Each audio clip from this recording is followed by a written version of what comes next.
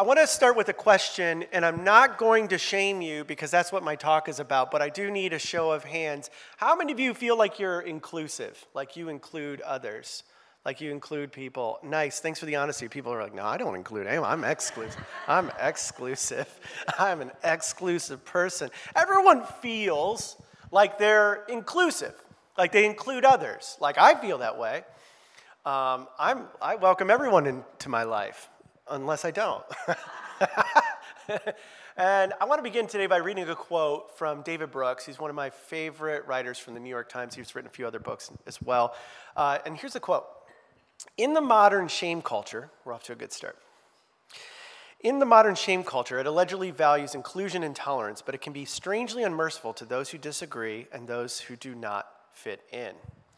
This is an interesting time that we live in because everybody like you and I who are willing to raise your hand, we feel like we're inclusive, and everybody outside the walls of this building feels like they're inclusive. But you and I both don't need Brooks to tell us this because we know it to be true of our own experiences.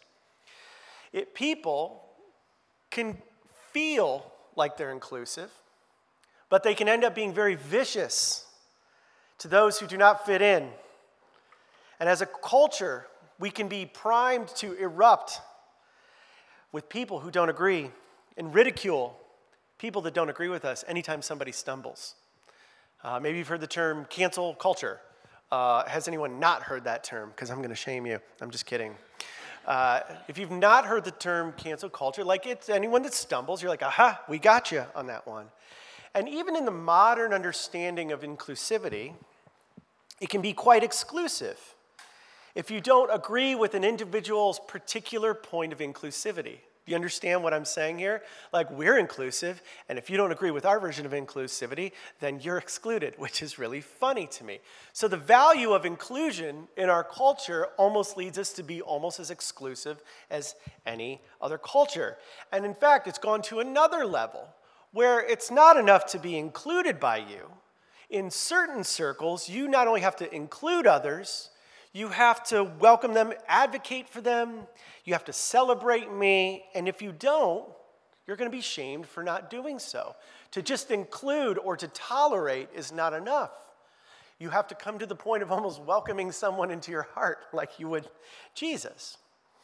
And everywhere we look, around culture and inclusivity, we're either lavishing praise or we're condemning people through shame. So what are we to do? Because you're here on a Sunday morning, you came out to listen, you came out to hear some worship, you are maybe in the wrong place altogether, this is a church.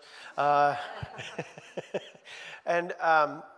what are we to do? We're trying to follow Jesus, and we were talking over the last month or so about what does it look like to share our life with Jesus with other people? Meaning, how do we share our faith?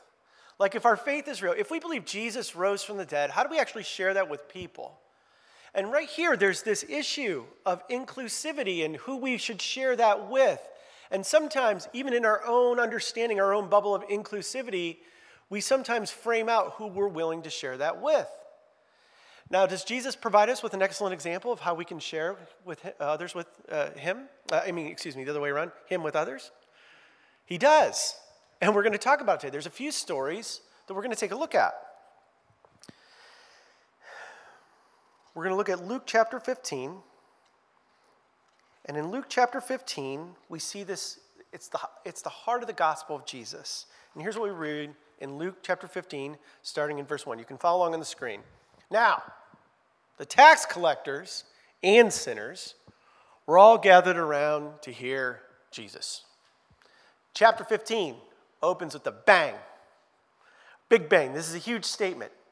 Tax gatherers were multi-level organization people. They sponsor people who sponsor people who sponsor people, and it's only really the people at the top who make all the money, but as long as Rome was getting their cut, it didn't matter. These guys, that's what tax gathering was back then.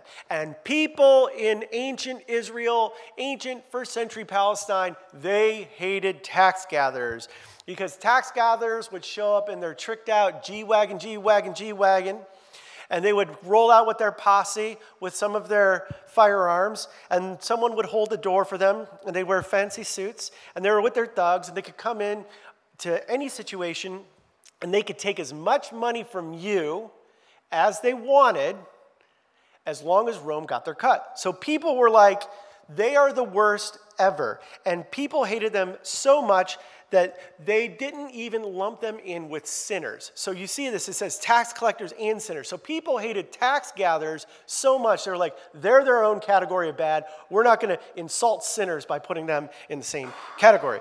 And then there was everybody else. Luke calls them sinners. These were the group of people that believed that God would never accept them because of their occupation or their lifestyle or because of their morality choices or their ethics. They were called sinners. And so the worst people in the entire ancient Jewish society are gathered to hear Jesus. And that's different than some of our church experiences. That's different than the perception that we get when we think of the local church. And frankly, it shouldn't be that. But what we see is that the true message of Jesus is magnetic. It's persuasive. It has something for everybody. And so the front row of this meeting is filled with society's worst people. You got the sinners and the tax collectors, because the tax collectors can't be lumped together with the sinners because they're their own level of bad, and they got the Mercedes-Benz, as I explained before. And in the back row, or in the balcony, no offense to any of you who are in our balcony this morning, we're this group. But the Pharisees and the teachers of the law muttered. But the Pharisees and the teachers of the law muttered, I've said it twice, this man welcomes sinners and eats with them. So all this tension is being created in this moment. You have religious people on one side wondering how Jesus is going to respond to these sinners. And then you have all these sinners and tax collectors wondering, what's Jesus going to do now that the Pharisees and the religious people have shown up? What's going to happen? You got the good guys and you got the bad guys. Both sides. They're both looking at each other.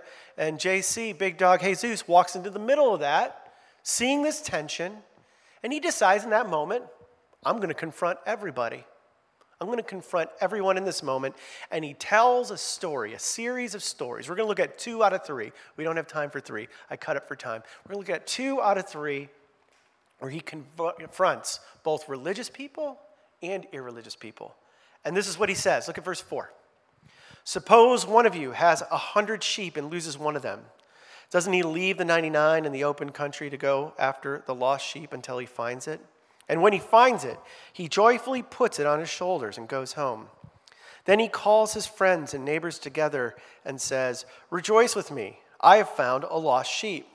I tell you that in the same way, there will be more rejoicing in heaven over one sinner who repents than over 99 righteous persons who do not need to repent.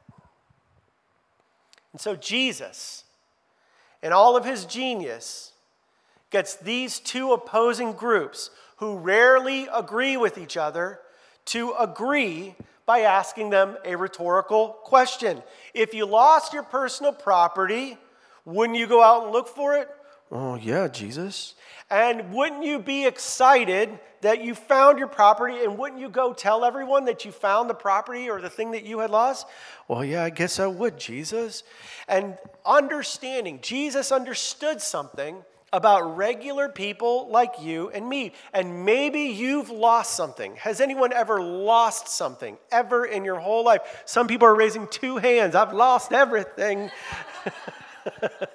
I've lost it all. Have you ever lost something? And it goes like this. When you lose something precious, when you lose something important to you, it has your undivided attention, doesn't it? You are more passionate about finding the thing that you've lost than the thing that you never misplaced to begin with. Have you ever misplaced money? Have you ever lost your keys?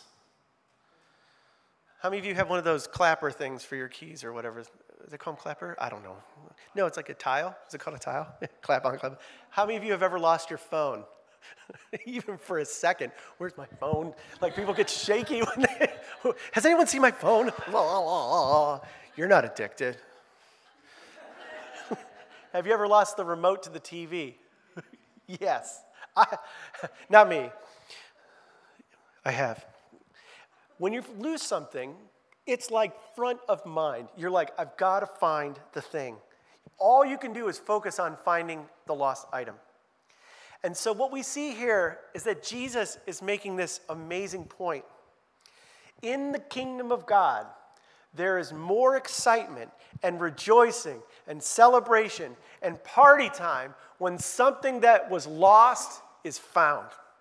And Jesus, seeing that he has the crowd's attention, they're following along with him, he jumps right into a second story.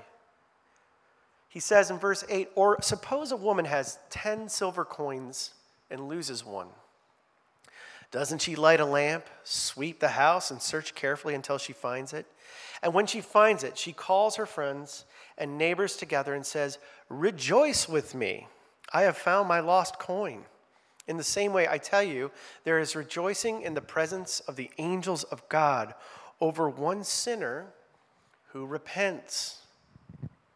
Jesus, when he's talking here to the good guys, and there's a bunch of sinners and tax collectors, he understood this reality. God, your Father in heaven, is more excited about a lost sinner. He's more excited about a misfit. He's more excited for the person who's going to vote for the wrong candidate in 2024. He's more excited about the lost person returning to friendship with him than he is about the other 99 who were never lost to begin with. And here's what we learn about God through the lenses of Jesus. God could not love you more, and there's nothing you will do and nothing you could say that would cause God to love you less. And here's the corollary. If it's true about you, it's true for every other human being. Every person you know, every person that you don't know, every person you've ever gotten eyeball to eyeball with, every person who you like, every person who annoys you, every person who has the same cultural beliefs, and every person you wish would be banned from social media. God could not love him or her more, and there's nothing that he or she could do that would cause God to love him or her less. Nothing. Nothing. Let me put it this way. God never gets mad at lost things. Ever. Why do we believe this? Well, as disciples of Jesus, we believe in this simple fact. We believe Jesus rose from the dead. And if Jesus rose from the dead, we believe that what he said must be true. And what he says is that your sin and your lostness cannot be dealt with on your own. You need Jesus and the power to take that away from you. But here's what we also believe. If Jesus rose from the dead, it means he has the power not only over sin, but over pain and diseases and even death. And if Jesus rose from the dead, it means that he has the ability to mend broken hearts, that he can heal the wounds we've experienced from others, including racism or bigotry or favoritism or even the cloudy, undefined reality of systemic brokenness that we see in our culture. And if Jesus rose from the dead, that means that he can give you and I the mental and the emotional power to forgive others who have hurt us. And if Jesus rose from the dead, it means that he can give us new hope for our relationships. And he has the power to reconcile races, that he has the power to reconcile different people who can't seem to get along. It means he has the power to call us to lay down our cultural rights to take up his new way of living. Also in Jesus, we see something radically revolutionary about inclusion and inclusiveness and widening the circle. Jesus followers, disciples of Jesus, are commanded to think and act differently towards those who think and act differently than you do.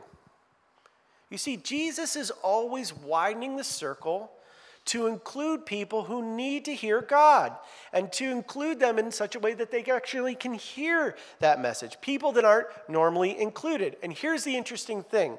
He brought together and he included people who thought they were right. The people that walked into Jesus' rooms whenever he was holding court, they thought that they were right. They thought that they were right spiritually. They thought that they were right politically. They thought they were right religiously. And people, when they came into those rooms, they had their convictions. They thought that the other people in the room were wrong. And in those moments, we see that that's where he widened the circle. When the Pharisees said, "Why would you include people like that?" Jesus would say, "Why not?" And when the tax collector said, "Are you sure it's okay that we're here?" And Jesus would say, "Absolutely."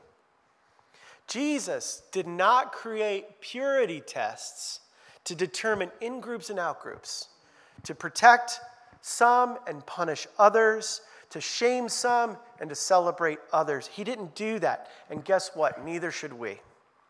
Instead, he demonstrated that all we need and everything that we can have comes from him. So let me ask you a personal question. Does your life widen the circle, or does it tighten the circle? How does your attitude look when you interact with others? What do your actions or your words do? Do they bring life? Do they heal broken relationships? Do your words build bridges? Do your social media posts lead people to reconciliation, to build family and connection? Or do they perpetuate divisiveness? Do they reinforce shame culture? Do they destroy? Do your words and actions, do they create enemies?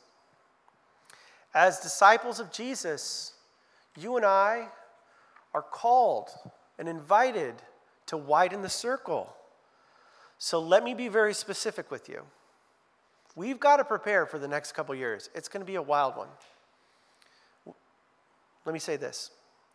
Think of your politics and your culture, whatever it is. You have a moral responsibility to welcome people into your life who do not look like you, who do not think like you, and who do not vote like you. And here's why. One day, you and I will be dead. I'm going to put the mic down. Let's have the band come back up. One day, you and I are going to be dead. And there's going to be a new, let's not focus on that part. One day, there will be a new heaven, and there will be a new earth. And when we get there, it's not going to look just like me, and it's not going to look just like you. It will be full of people who look different, who come from different cultures, who approach social issues very differently during their earthly life. And the Bible says that's what the future's going to look like, and that you and I must live in light of that reality today. We don't have to, but isn't it amazing? If that's where things are going, why wouldn't we live in light of that today? We live into God's future. And what is God's future? It's a multicultural, multi-ethnic. It includes Democrats and Republicans and some Green Party people. And all different types of people who approach the world from vastly different points of view that are very different from you and I. So this means that we begin today moving towards that future by being open to the possibility of friendships with people who are different than us, who don't look like us. It means that we pray with people who are different than us. It means we plan to serve the city or serve people in need who are alongside of people who are different than us. But also, widening the circle means something more. Let me be very specific with you and give you very specific examples. When you shame somebody for any reason, and let's just use social media. When you shame somebody or a group of people on social media for any reason whatsoever, when you shame or belittle a group of people on any hot topic discussion, you're actually tightening the circle. And when you mock the other side, I'm trying to read your faces to see if you'll tell me what side you're on. But if you mock the other side because you can't fathom how they could support that particular candidate, you make the circle smaller. And when you make fun of segments of the population who aren't as smart as you, who aren't as educated, or they're not as thoughtful as you and your friends, you make the circle tiny. And when you use that slightly condescending tone with your friends about those people who are morally bankrupt because ... you fail to widen the circle. And when we go out of our way to tell our tribe, our circle, our friends, the people who believe the same things that we believe, if we go out of our way to tell them who they should and should not be connected to or associated with because of those people who are on the other side, we are not acting as disciples of Jesus. Do you know who we're acting like? We're acting like Pharisees and the teachers of the law. And we have the potential even in irreligious and non-religious culture to do something that's very religious and morally bankrupt. Like, we're a religious minority here, but the greater culture sometimes acts in very religious ways by including and not including people. And what we want to do is run from any kind of Pharisaical behavior, even if it's religious or non-religious Pharisaical behavior. And as disciples of Jesus, I got to shoot you straight. We've never been commanded, we've never been told to virtue signal to our tribe. That's not our job. You have not been commanded to shame those who don't believe what you believe. And frankly, I don't care how right you are or how wrong or bigoted and biased they are. You and I have been invited to recognize our desperate need for Jesus, our true King, and to invite people and to widen the circle by including others who need to hear the message of Jesus. Any other attempts to withhold love, to demonize the other side, to reduce the other side as not being human, that is not the way of Jesus. And we are commanded to reject that kind of thinking and that kind of behavior. And just to be clear, I'm not talking about debating or debating ideas. We need a strong, robust debate about what is true and not true. There is a logic and rationality to our world, which I think we should widely think about. And debating and thinking and challenging and persuading and standing up for justice and offering mercy to the poor, those are all good things. We have to seek those things. We have to seek justice. We have to seek racial equality in our country. We have to take care of the poor, the widow, the orphan, the immigrant. We have to do those things. We have to engage in civil dialogue, especially with those with whom we disagree. Our country does need substantive debate, but Jesus followers are commanded to do so by also widening the circle and treating our fellow human beings with dignity and respect and love. Why? Because Jesus widened the circle for us. He died in our place. He dealt with our sin and our lostness, the very thing that we couldn't do for ourselves. So here's the deal. History has shown us over the last 2,000 years, we're 2,000 years later, we're still talking about Jesus and the way he spoke truth to power. And yet, as direct and as confrontational as he was, he still found ways to widen the circle and welcome those to experience him who haven't experienced him before, and experience the freedom that only he could truly offer. And as I just think about, like, we've been doing this, I mean, you could go back and, listen to him if you haven't heard him. You could go back and listen to the other things we've been saying about how to share our life with Jesus. But until we get this right, until we reframe the way we think about our political and social and cultural enemies, like, we're not actually living this out. Now, we can share techniques on, like, hey, invite people over to your house, be a nice person. We've done all that, but widening the circle in our mind, in our heart, and allowing our hearts to be open to relationship with people that are different than us is essential if we want to see life with Jesus spread into other people's lives. Our city, we are together because we're close. We all live close, but we're also very separate. We're very divided. And our city needs a different example. So I'm inviting us to widen the circle.